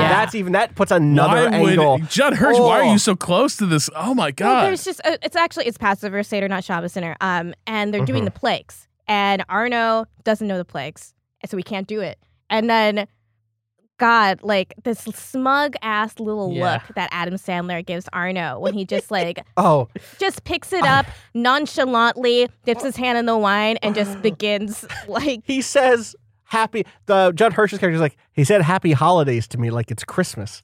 I was like, oh, that's so fucking good. It's so good. Anyway, Passover happens. KG comes back the next day, is like, I'm going to buy this stone from you, Howie. This is, I'll give you $175,000. And Howie says, no. You get stuck in the man trap. Right. There's a God, whole this setup. is Man the trap. signature scene for me. Yeah. Yeah. Is this man trap Oh, scene? it's so anxiety inducing. I was like, please open the door. Just skin fucking crawling. There's the two doors. There's an outside door that you have to open, and then there's an inside door that is like bulletproof glass. You need to get buzzed through. You need to get buzzed through them both. You get buzzed once to get inside the man trap. You buzz the second time to get into the store, into the shop, and it breaks. And they have to like put a fucking chisel This is Yeah. in the mechanism. a jewelry store like this is a fortified like structure. Right. If that thing breaks In the Purge, I would be happy to be in this Yeah. jewelry Right. store. but they can't just open it because it is meant to not be openable. And so they have to get the dude who works in the store who's clearly like combination jeweler, handyman, Yeah. etc. He's got to show up with not just a screwdriver to wedge things open, but he needs to get metal filings into the circuit to bridge the connection. Yeah. and that's how we're going to fix this. And then we're going to hold it in place with the screwdriver. That's my assumption about That's what it what's seemed happening like there. to me. Yeah. But it's this like he has Kevin Garnett, Damani, and other members of that crew And the security team. wedged into this phone booth. And didn't they at that Okay. point had they just kicked out the goons also? Yes. Or was that the first That time? was the first time. That was the first time. Okay. So people are screaming at Howard from inside the man trap. People are screaming at Howard through the intercom. Right. Because Also- also there's a whole other C plot of someone else Howie owes money to who are Yeah. very easy to ditch and ignore. And they're trying to get in. And people are screaming at Howard from inside the store. And Yes. Howard's not responding to any of them. He is just screaming generally because he's also had his nose broken, I think, at this point. Is this when he got his nose No, broken? that's next. Right. That's That's at the So, auction. He's all fucked up. He's, I think, slept in the store because he doesn't want to go home because he's told Julia to move out. So he's all fucked up. He's not talking to anybody, and he's trying to get the door to work because he does have to let the people in the man trap in, and it's just endless noise, endless screaming, Right. endless buzzing, And like someone's that is what quitting, this I movie think, in is the for scene. me. It's just a lot. Y'all, we need to just pause 1 second. John Amos cameo. After the Passover dinner, they're driving home. He's got to swing by the apartment to get something, but really he's going to see if Julia's moved out. His son needs to go to the bathroom. Right. And there's just this Right. weird, like, only in New York moment where he's like, you can go use the washroom in one of my neighbor's places. You'll love this guy. He was in Coming to America. And he knocks on the door. And sure enough, it's John Amos, who is the dad in Coming to America. And he's like, hey, it's Howie, your neighbor. Can my son use your bathroom? And Amos just looks at him. He's like, no. And just closes the door. It's so good. It's perfect. It's so nice. What a weird detail. But yeah. Yeah. So Garnett also has this weird mania about him. Yeah. Because he's trapped in this fucking like he's a man big trap. man. And he's like waving this like $1 million grocery store bag full of money Oh, with right. the opal in it too, I think. And he's Oh. like, I got money for you. I want to buy this. I got your opal, but I got $175,000. I want to buy it. And it's like he's trying to close this deal while he's trapped in this by now obvious con man's like Oh, yeah. like nothing is on Yeah. the up and up. And Garnett is just impervious to all of it. He's just like, let me into the store so I can buy this rock. It's great. So Garnett gets in, delivers the opal. Howie still refuses to sell it because it's got to go to this auction, which sets up the next disaster, which is that when he delivers it to the auctioneer, they have to appraise it. And he's already late doing this. Remember, he thinks this is $1 million opal. Right. When he checks to see what it's listed for, he finds in the auction the auction catalog a note, an insert, adjusting the price on the opal Yeah. down to like $150,000. Yeah. It's basically junk. For the It's stat. less than what KG just offered for it. Yes. It's yeah. quite a bit lower, again, than the mill that he thought he could get for it from. And it is disputed in some sense, in the sense that if he had gotten to, if part of the reason it seems like it's been set so low is he gets it to them late. They have to do a rush job to appraise it. They put it in, and they don't like the fucking guy, and fuck Yeah. him, right? Yeah. If he gets it to them early, maybe they do undervalue it based on what his anticipation is, but he would have had time to get a secondary appraisal. He would have had time to counter their appraisal and maybe meet somewhere in the middle, but that's not how he does things. He has an argument where like they probably appraise like lots of fairly high-end diamonds and stuff set in jewelry, not raw uncut gems, right? Like they don't look at stuff like that usually. He would have found people who did. Maybe he's full shit. Maybe he's like deluded. Maybe he's right. But either way, his solution here is first he tries to run a con. I think he's Where- at least partially right because they did give him an initial appraisal, which is where he got the number Right. million, like it was like 700,000 to up to $1 million. Right. It was printed in the original book. So Yeah. even them, they were expecting something there in that range. It is clear that part of what's happening is he's getting fucked because they hate dealing with him. Yeah. And Which they just fair. want him to fuck off. So now we begin entering the terminal dive. And they of give this him the movie. option. They give him the option. They say, you This know what? is- yeah. You could pull it from the thing if you have another seller. You want to go put it up for auction yourself. You want to do something else. At that point, he could have taken it and been like, Sold. KG, 175 works for me. Here it is. But instead, he tries to run a Hail Mary play, which is what if somebody bid substantially in excess of the appraisal? How could he guarantee that happens? call up Judd Hirsch This hurts. and ask him to This run hurts up so the bidding. much. And Judd Hirsch His father-in-law. arrives, who's arrived mostly to meet Kevin Garnett and that was bring his son. It was that, His yeah, it was son. his son Yeah. wants to make. Yeah. But he's like, I could do it, Howie, but what if we win? And Howie's like, no, that's not going to happen. Don't worry about it. And right away, this is exactly what's going to Yeah. happen. So he begins running up the bidding on this fucking rock, and KG is in there matching the bids, and he goes pretty high. He gets it but he goes as high as he was going to offer before. He goes one over. He goes to 180. Okay, And yeah. At that point, that's where you're like, all right, great, we got a little extra. And fucking Adam Judd Hirsch Sandler's goes like, to 190. yeah. He looks to Adam to make sure too. Yeah. He looks to Howie to double check, and of course Howie's like, keep going. There's no number. Kevin Garnett has an accountant there. with Yeah. him. So Yeah. you know, as the audience member, you know in your heart that 175,000 is probably all the liquid cash he has right now, Yeah. and he can't go higher than Yeah. that. Yep. And he's brought his accountant to make sure that he doesn't do that. Yeah, they like. Right. There's like a little moment where they're kind of arguing when he does go to 180, and Yep. she's like, "What?" He's like, "It's okay, we'll Yeah. figure it out." So now Judd Hirsch has to pay 190 for this fucking rock he didn't want. Yep. He's furious. And But he's has like, it, which is so funny. Which Yeah. is just like, yeah, again, like he could have gone to him to begin with. so Adam Sandler says, I need the rock back. Yeah, If he's I'm going to like, sell it to fine. Kevin Garnett, I will sell. And now Judd Hirsch is like, you need to pay me back that money, but also you need to pay me a little bit more back because like this is insane. Like you owe me now a little bit of interest on this loan, this fucked up loan I've ended up doing. And he takes the rock. He gets roughed up by Arno's goons There. yet again. Yeah. Neck gets popped, gets tossed in some water, gets his nose busted open. yeah, It's bad. And so with Loses his his glasses. tail between his That's legs, the nightmare, really. yeah. he stumbles back to his shop and all is lost. This is his lowest ebb. Mm-hmm.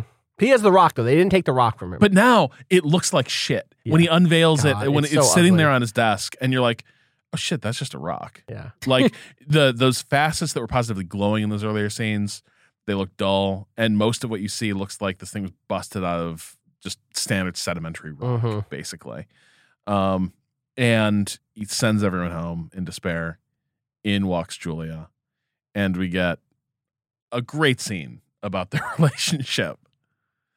Julia wants to patch things up, and she has brought a little present to cheer him up. Oh, yeah.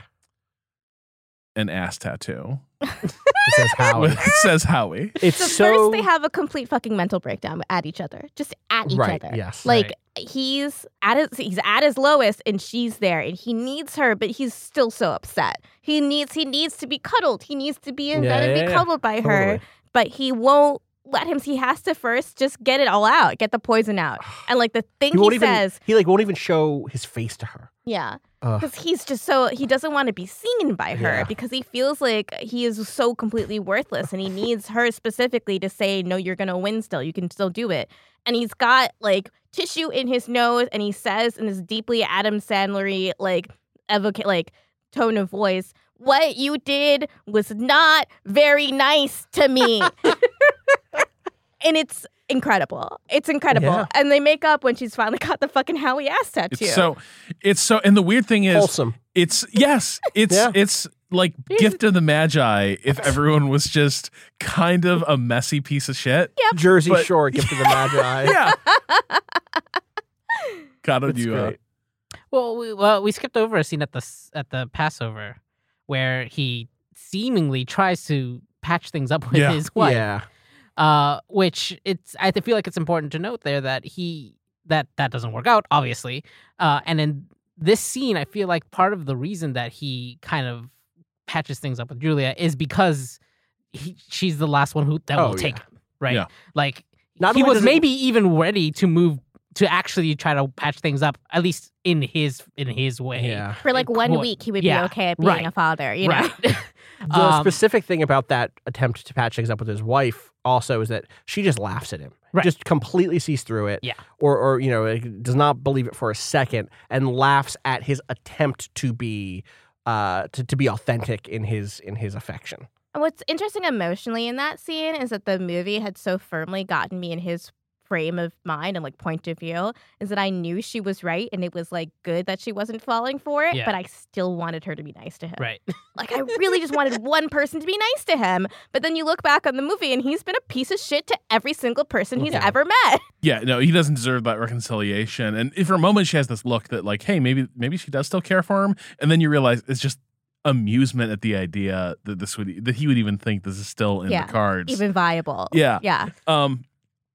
So all things begin to come back together for Howie, because right as Julia and he are patching things up, Kevin Garnett calls, interrupting several calls he's had. He's been harassing his representatives for days, trying to get the Opal back. Kevin Garnett personally calls and is like, I'm coming in. And we get the final scene with Howie and Kevin Garnett, and I think it's kind of a pretty critical one for bringing the themes of this movie together.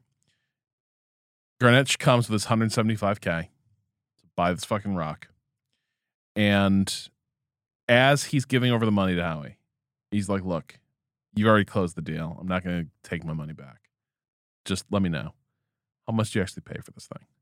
How much over am I what you paid? Did I just pay for this? And Howie hems and haws and finally reveals that what he paid for it was like $80,000. $100K. He says 100K. 100K? That's what It he is says. what he borrowed from Arno. Right. Okay. Right. Okay. I did not put that. That is string what together. starts this whole You're right. fucking thing. Is he Holy borrows that shit. money to get the fucking Right. rock in the first place. Which has taken 16 months or 17 months or Right. something. Which is why they're to the point where Mhm. they're fucking roughing him up because he hasn't been able to pay it back because it's taken so long to get the fucking rock in the first place. And Garnett hears that number and he's like, so you doubled your money. You doubled your money. And Howie is like, yeah, that's how this works. And Garnett is like, but those guys, how much of that money do you think those guys working in the mine actually get? Does that not seem fucked up to you that you're selling this for $175K and you only paid them like $100? And that's when Howie launches into he likens this relationship, this relationship of power and trade and like capitalist exploitation. He likens it to sports. Mhm. And he turns to KG and he basically tries to do the "we're not so different, you and I" thing. Yeah. Because he's like, when you're up on a team, in a game, do you take your foot off their neck? No. And then he launches into, no, you fucking destroy them. You want to like rub their faces in it. And that's when he gets to that is how, and I'd also misread this from the trailer. Yeah. In the trailer, it comes across as almost bombastic. Yeah. This is how I win. This is how I'm doing it right now. In the scene, it's like, no, this is the way in which I live my life. There's like This an is how I opening win. up of himself. Like, this is how I win. And Garnett, like a lot of what makes being a good actor is like reacting to things and like how you react and listen. Yeah. And Garnett proves to be a great listener in that scene because you see several realizations sort of play across his face in that scene. One of them is the realization of how wild Howie is, of how just off, like how unhinged Howie is, Well, and like- how pathological he And is. that is the opening question that when they sit down across from each other at the desk, he's like, Howie, what is up with you, man? Like, there is something else happening here out of sight from me. What is going on? And Howie is so aroused by his speech Yeah.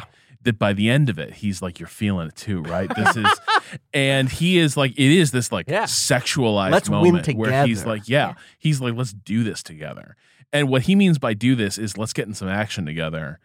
You're going to fucking destroy Philly tonight. Yeah. And he starts writing up his bet for that night. And Garnett is like, what the fuck is happening? Yeah.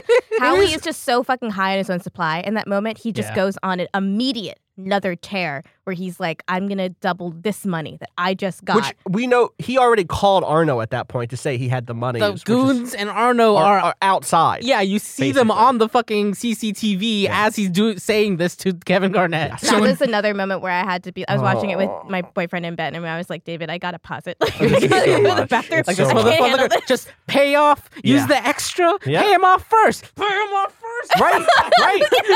But instead doing that, Kato, what what if instead Julia leans out the window in the adjoining office Oh my god! pass the bag. he passes the bag to her, The and he's like, Vuitton. I booked rented you a I booked you a blade." blade. Yeah. I was like, what the fuck is a blade?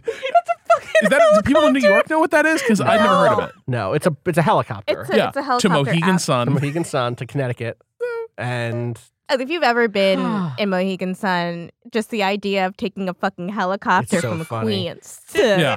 to this Mohegan Sun fucking Cheesecake Factory casino. is the most depressing place in the universe. So she gets out of there with the money. Arno and his collection agents are just losing it. Yeah. And this is when we realize his collection agents are furious at this point. They're done with Right. this fucking guy. And Arno still wants to put limits on this. The collection agents throw Howie out the window and dangle him. Yes, and this is one of the times you can see most clearly. Arno is like, okay, wait, He's wait, afraid wait, of his wait. guys. Wait, yeah, I'm not in control here. Please don't hurt him. Like, please don't actually toss him out the window. There are lines here, and he feels for Howie. He can tell Howie is. I honestly still wonder what the relationship there is actually like. Like, are they his guys or? Oh, that's a badly hired muscle. Yeah, Yeah. That's my read. Yeah. Like, this is one of these things. These things, these are career criminals. right. They're here for money. Yeah, he Right. got And what put in gets them touch paid. with them by some third party. Like, Right. oh yeah, I know some guys who could help you He with knew that. another bookie who Yeah. was like, I've got some muscle Yeah. if you need to shake down your guy. But also, they've reached the conclusion that Arno's a fucking wimp. Yeah, Right. And he's not going to get them paid. So they're already starting to think, like, we just got to run this guy's business for him. We got to take care of this Howie Sitch. boy. And so they're about to storm out, though. They're about to storm out and go nab Julia, I guess, before she can put in the money or like wait for it at the casino. Right. Or there've been implications, maybe there's threats to the family, but they get into the man trap to leave and it fails. And you know, Howie's in that moment is just like, all right, good.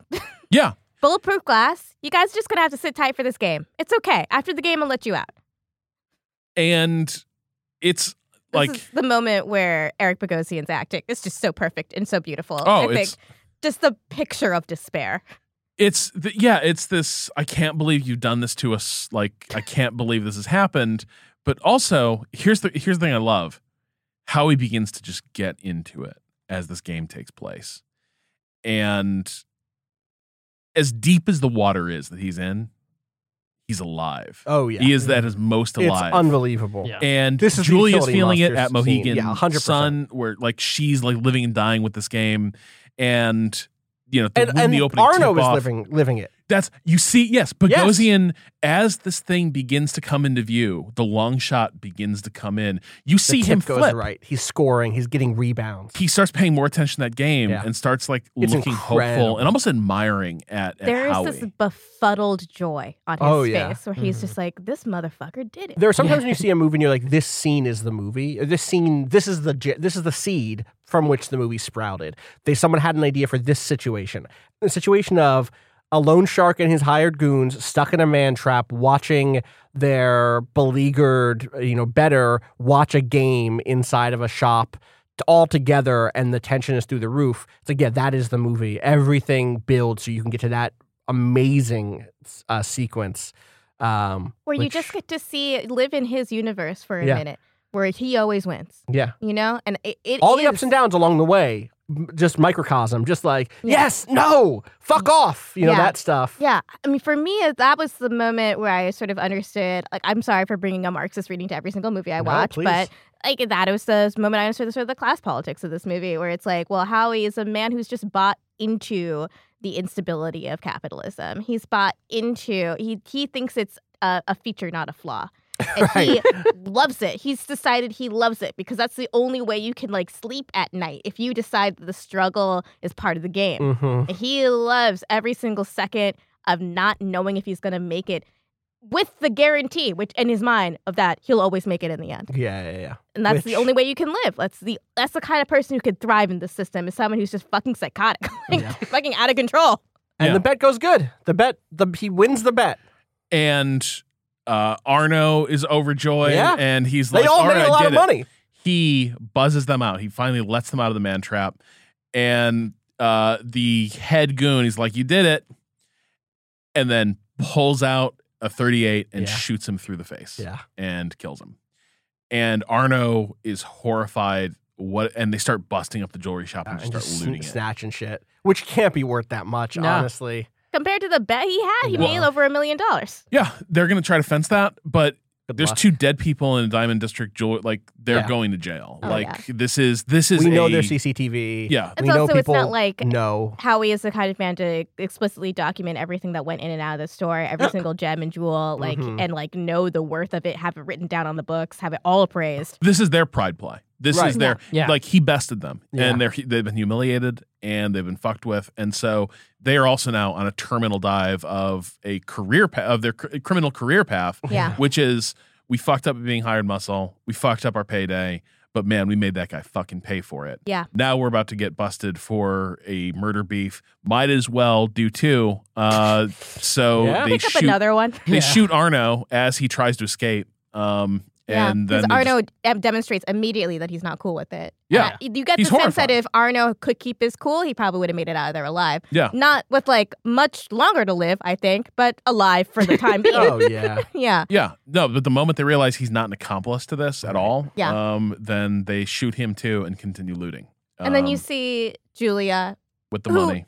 who's had her own little adventure in we Mohegan skipped over Sun. some stuff here So with the there's rich this guy. she meets It's- immediately. Who is This that? Old guy. He's Just a a guy that they met. No, like I know the actor. Like who? He's is not an that? actor. He is Wayne Diamond, That's what I thought. who is a New York like diamond guy, I believe. This says Garment District legend Wayne Diamond sparkles in Uncut Gems. Great. That's just him. Like here's a photo of him. I love him. Oh, he's beautiful. He's beautiful. He's a beautiful man. And They like, meet on the he's- blade. He's I mean- clearly trying to fuck her. And she's playing that because she sort of understands also But she's it's got a fine lot if of it doesn't money in her work. bag. Like, you know, he takes his shots. He takes Yeah. his shots. He's No, like, yeah, he- I bought the chef. The chef is coming up tonight. he like doesn't care whether or not he fucks her, but he's happy to have a young woman around to impress. And like, if it goes his way, he'll be happy with that too. But if not, you know, he helped out a pretty lady. She's always going to be nice to him now. Well, we see that shot of like Howie's family, his wife being like, I'm actually really worried. Like he get like weird phone call came in, like something is not right. And you realize the amount of people who are going to be devastated in some way by the scale of this fuck up. Like these people that he'd alienated, but still on some level cared a little bit for him. But also just the juxtaposition of Howie's end to Damani to then Julia is like, those are 3 people who are living their lives from scam to scam. Yep. You know, and like for these 3 people, how many other opportunities do they actually have though to survive in a system that's so unfair? Yeah. You live or die by the scam. Like that's it. Well, yes, but I also feel like this Damani is, was also scamming Howie. Yeah. And you could tell that he was like, this shit with The Weeknd and with Kevin Garnett, that was his step up into Yeah. bigger and bigger scams. Right. And like Julia's existence, she understands is a scam. She's very aware of that. You mentioning Julia's existence and her scamminess. Just this quote from Wayne Diamond.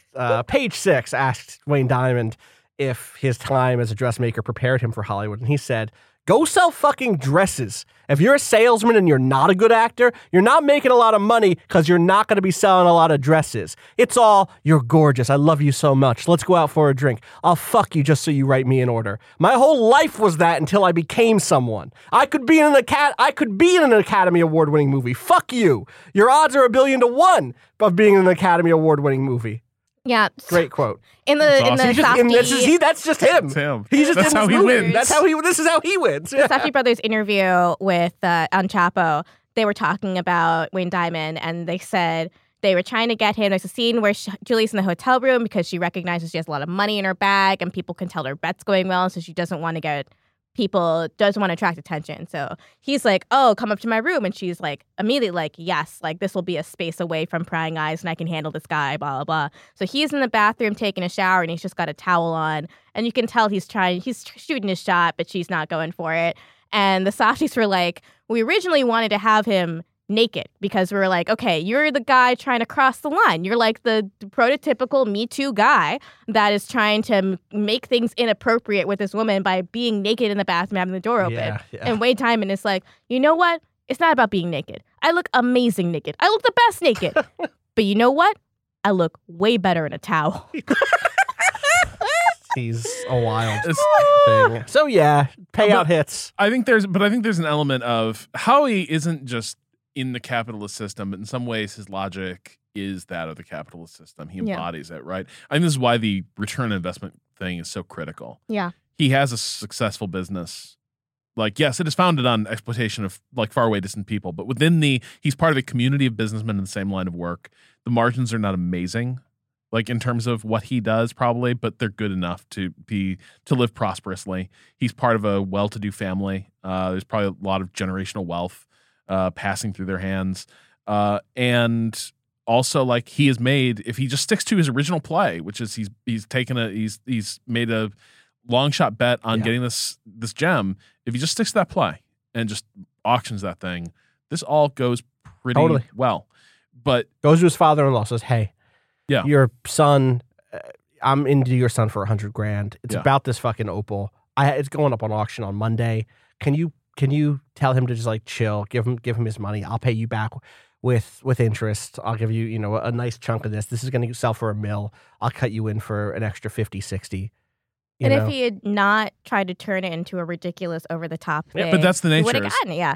The nature of modern financial capitalism is to seek higher and higher Yeah. returns past the point of anything that's sustainable or sensible. Like the fundamentals of a business, once a business is mature, right? Like growth is pretty linear and it's slight, right? That's the nature of most healthy, sustainable businesses. You can make a good living on it, but you're not going to suddenly jump several categories in terms of like wealth. But Howie lives his life by like seeking those like wild swings in fortune that can just like carry him all the way to the top. For him, it's gambling. That's how he chooses to do this. But I think there's an element of like Howie's an actor within the system, but in some ways, I think also his logic embodies the nature of modern capitalism. In that, no, it's not enough that we all live reasonably well off together with boring, predictable stability and returns. The only thing that brings me joy is if I pull all of you into this wildly irresponsible risk that I want to make for the sake of 100%, 200, 600% return. And if I can't have that, then I'll burn the entire thing down. I think ending the movie on Howie's death and the shot where it like gets real close to his face and then goes into it, and you see the same Through the bullet cosmos wound. through the bullet wound. But beginning with that scene at the mines with that guy with the fracture really like put it all under this like it is about the violence surrounding the capitalist system and the violence that the capitalist system enacts on people trying to survive within it. And the way that he embodies that also is about how that violence isn't always physical, also emotional, right? Like the ways that he completely like fucks with everyone that he's connected with, and it's all at the service of, like you were saying, that. So it's like this whole like they bookended it on these two moments of violence, and I feel like that really like kind of puts that theme like it comes full circle. Over here, it's the drug trade. We die for drugs. Right. Over there, they die from what we buy from drugs. God, The diamonds, Wow. the bracelets, the necklets. you can listen to The one Charmses. song pod. Pull up your pants. Listen. It's because you be on It's that 'cause- it's 'cause phone. you're on that phone. Shout outs to when Kanye wasn't the worst person. Yeah, honestly. It's been my favorite thing to say recently. There was that, in the New York Times endorsement thing for, blah, blah, blah, blah. When, what's his name? Cory Booker, Mr. Rosario Dawson said that, he told that really Thank long you. story Thank you. about going to that funeral. And it was super, super, super heartfelt. But then the moral he took from it was essentially, it's because you be on that phone. be on that I phone. just started laughing out loud. Anyway, this movie is so much more complex than something simplistic than that. I think it does come back to themes of capitalism, but this is it's about money as much as it is about success. It's a really empiric idea of success that we've internalized in American culture. And it's about not just wealth as in capital, but the things that we use to display our wealth. This being a hype beast ass store is very important to this plot as well. It's ostentatious. It's about having new money, not about sort of the classiness of old money. Howie's, family house and everything that displays his wealth, not important to Yeah. him. Not important to him. What's And it's- important to him is getting a big hit now. Yeah. It's definitely also, connecting the two things of like more wealth does equal some sort of sense of power or even not. And there's this really important line from Kevin Garnett in that scene where he's bringing back or he's buying, when he's finally buying the opal. He says, like, I didn't have to bring this back. It's like he's like in a position of power where he's making this purchase, but he has this feeling of being such a celebrity that he thinks that he could have just held on to that held on to rock, it. even though Yeah. there It was doesn't matter to him that he doesn't get his ring back. Yeah, Right. It wouldn't have mattered to him. It wouldn't have mattered to him at all. Listen, that rock was magic, so Right. and he had a great game. He won- wasn't they wrong. won that series. Somehow he was not wrong. Well, because like he's a man looking for self belief.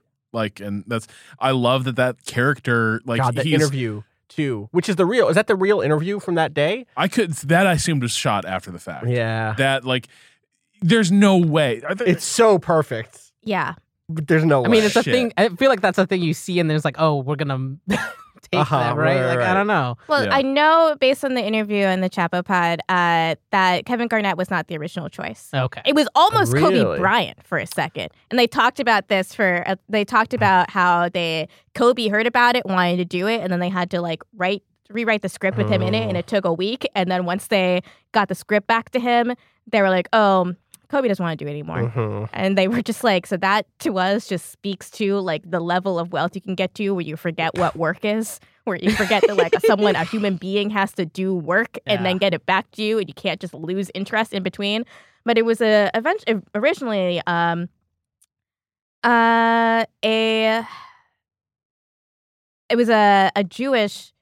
black Jewish basketball player that I forget the name of that I thought about when I was listening to the pod and thought, I'm not going to forget this. And then immediately forgot.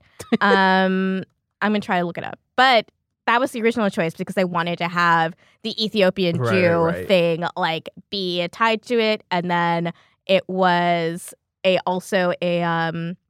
next one was a basketball player from Africa because they wanted to have the African thing tied into it. And it ended up being Kevin Garnett because they're both big Knicks fans and they hate the Celtics. They hate Garnett in particular. But they're like, he loves wrestling and he's an amazing heel.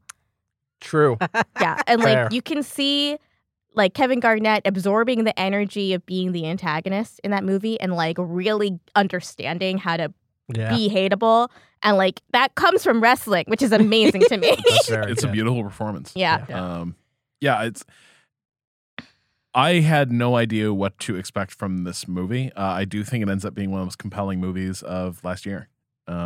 Like I could not figure out for the life of me. I thought it was a crime story, which it is ultimately, but I did not expect sort of the heightened tragedy of capitalist masculinity that we ended up getting in this film. It was. I'm also not sure. Maybe I'd enjoy it more a second time now that I know how all these threads play out. I I'm also very found glad it one that of I the most had- exhausting experiences. I'm to very watch. glad I had that knowledge going into it that it was going to be such like a mile-a-minute film because I was able to like get ready for it, prep myself, sustain through the first hour, and it was really the last like 30 minutes that were really trying. But I didn't know how I was going to find another gear. I was like, surely we've seen the most intense this movie can Nah. be, Nope. and we've been winding this down. No. It was like it's hard. I am rarely like shocked or elated in a movie theater. I don't really respond to spectacle anymore. I've like hit my max on that where it's just like just give me one sort of moment that is so funny to me or so unique to me that I'll remember it forever. This movie is entirely that moment, and it is incredible to experience. I really want to see it again, knowing what I'm getting into, so that maybe I don't have an anxiety attack multiple times through the movie. But I have not seen anything with so much spirit in a very, very long time. I think the only movie that I liked as much from last year was Parasite. Yeah, I think those are the two movies that really made me excited about movies. Austin, where did you same emerge place emotionally? basically. Yeah. I mean, I think my final like takeaway in terms of like where am I placing this in my own like list of films I've liked from recent years is that I almost like it more as a piece than a film. Do you know what I mean? In a very maybe appropriate analogy, it's like a thing I want to look at a distance, like a beautiful gem or like a work that I'm like, wow, this is hitting me a certain way. This is really beautiful. This is really like overwhelming. This is really stressful. This has like all of these sensual experiences with it. I don't know that I love it the way I love other crime capers or even other things that get to this speed eventually. You mentioned something like Goodfellas' Final Act. I think some of the Coen brothers movies get there eventually. I think that's to some degree is just a personal bias towards characters I can fundamentally still connect to and root for. I think it's super well done that they brought me in as much as they did there, and it's a very tragic ending, and I did want it to work out in the end for him. But I want a little that opening hurdle of like, man, this guy fucking sucks is difficult. But that doesn't make it a bad film. It doesn't make it a film that it doesn't quite hit my top level. Kato, you did not miss a trick in this movie. So I think you clearly had the best understanding of the plot. I of also anyone just here. recently I watched it last night. So Yeah, so that it's helps a fresh lot. on the mind. It's like getting punched in the head, so Yeah. it's like really easy to remember immediately. I After it definitely happens. feel like I didn't get to sleep as quickly as I normally do. I didn't sleep that night at all. Just like I finished that. I was like, I got to fly in 3.5 hours. So I'm just gonna roll through. I'll take the dog out, and that'll take an hour, and then what's the fucking point? But Kato, emotionally coming out of this film, where do you land with it? I mean, yeah, I think it is like Ida was saying. Actually, it's just like something that it takes a lot to truly get a felt reaction rather than a thought reaction. Nowadays, I feel like I can analyze something as it's happening, and like I start thinking of plot, and I start thinking of like, oh well, this is obviously where this is gonna go because I've seen this sort of thing before. Like I like try to like guess a little bit about like, oh, he's probably gonna fail the last one. That's how it all fucks up in the end. Is like that bet's gonna go wrong. Like I didn't have time to think about that. Watching this movie, like it was so in like it's like it was like watching a slow motion car wreck. Like you can't look away. Yeah. But apart from that, it also did have all of the trappings of like when you think back on it, like the there was still things to chew on after the fact, and that I feel like is like a thing that a lot of movies like can't. It feels like things will try to fall one way or the other, and like they don't either they don't really elicit strong emotional reactions, or they don't have a lot of substance after the fact to like really chew on. And I feel like this movie kind of has both, and it was like, yeah. I'd say I don't have a lot of time to see movies in theaters, so I was sad I didn't get to see this one in theaters. But like the last movie I saw in theaters before Parasite was like Avengers Endgame, and like the big death at the end of that movie. I did cry, but I also like knew exactly how I was being manipulated. Yep. And like that really bugged me out. You can see all the strings. Yeah. Right? Like, yeah. You just like, I know this is the scene where I'm supposed to cry. Yeah. So my body is having that reaction. Right. But I don't know if I actually feel sad. This one made my body react in really extreme ways. Yeah. And that's just incredible filmmaking.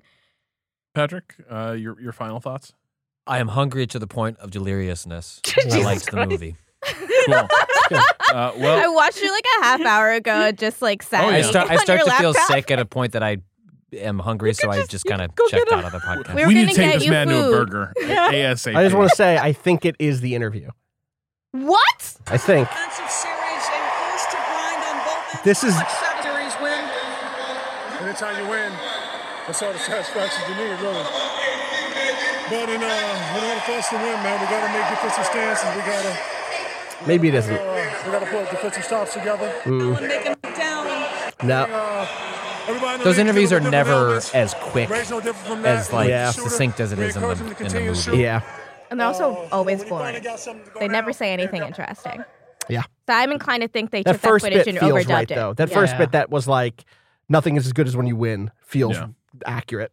I bet they took that and then overdubbed Yeah. a little Well, bit of it. We have to take Patrick To get food. We gotta food. feed Patrick. Our beautiful boy. Yes. Yeah. We love him. Yeah, look, we knew what it is. We knew what this is going in. We got to take care of Patrick. Patrick about to eat a burger. This is how I had a burger win. last night at Bernie's. Yeah. Wow. You were hanging out with Bernie? Yeah, What? me and Bernie and Damn. Rob. You went to Bernie's house? So if Iowa didn't go well, it's because Patrick was like, I want to get a burger. If Iowa didn't go well, this is how Bernie can still win. Yeah. So that will do it for Uncut Gems, which I guess you can watch on Netflix. Yeah, I believe like so, yeah. immediately. You fucking should. Yeah. Good. It's real good. So our thanks to Too Mellow for the track Slide Asleep off the album After Midnight. You can find that at twomellomakes.bandcamp.com. You can keep up with all of us at waypoint.vice.com. I'm Rob Zachney. You can find me on Twitter at Rob Zachney. Kato, where can people find you? At A_Kato_appears. Gita. XOXO Gossip Gita. Patrick. At Patrick Klubik. Austin. At Austin_Walker. That will do it for this week's Waypoints. We hope you've enjoyed the break. Please be sure to rate and review us on your podcast platform of choice, if it allows such a thing. I like to think we're a 5-star podcast, and certainly we make Patrick suffer so we can give you those 5-star run times. So I think you owe us this one. But Jeez. I'm not. Wow. But I'm not going to like say that you. Okay, yes, I did. Yeah, just you say did. that. Yeah. If you made it this far, We have you way owe it to more us. Patrick listeners. is- We have way more listeners than we do Reviews. 5-star reviews. And that's on you. That's not on us. I can't do Wait, anything me? but You're looking this. at me. no, I'm listener. I'm speaking to the listener. Not me. Patrick Us. is starving Right. for 5-star reviews can't do gags. and actual food. We can't do gags or Patrick's gonna die. All right. Anyway, we will be back again with Waypoint Radio on Monday. Until then, podcasting is how we win. Well,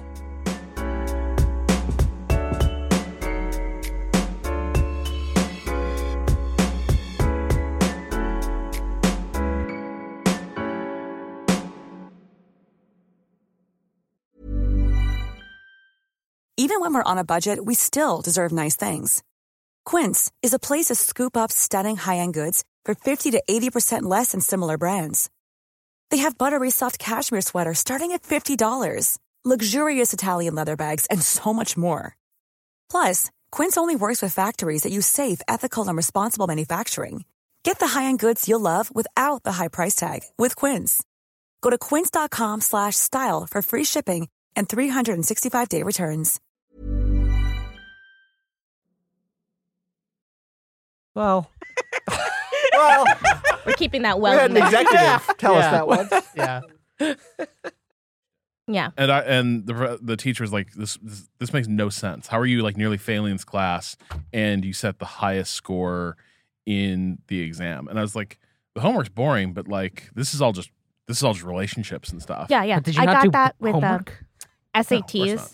I learned how to just read the test to understand what it was asking of me. Yeah. And I ended up only getting one question wrong on verbal and like passing the math, which was more than I thought I was going to do. Because I could just suddenly like read the question and understand this is a logic puzzle. This isn't actually testing me on what I know and testing me on whether or not I can read this question correctly. Yep. And, you know, like it goes a long way. It goes a really long way. I did very well on standardized tests because I figured that out really, really early. And my parents thought I was going to go to Yale. And so, but they never told me that because I scored really, really well in a standardized test in like 3rd grade. And they were like, oh, we don't want to get her to get conceited, but we're going to push her really hard so she can go to Ivy League school. So I just thought they hated me. You know? I just thought they thought I sucked. Well done. Yeah. All right. We recording, Kata? Ask Steve. Steve, are we recording? Awesome. Thank you, Steve. Perfect.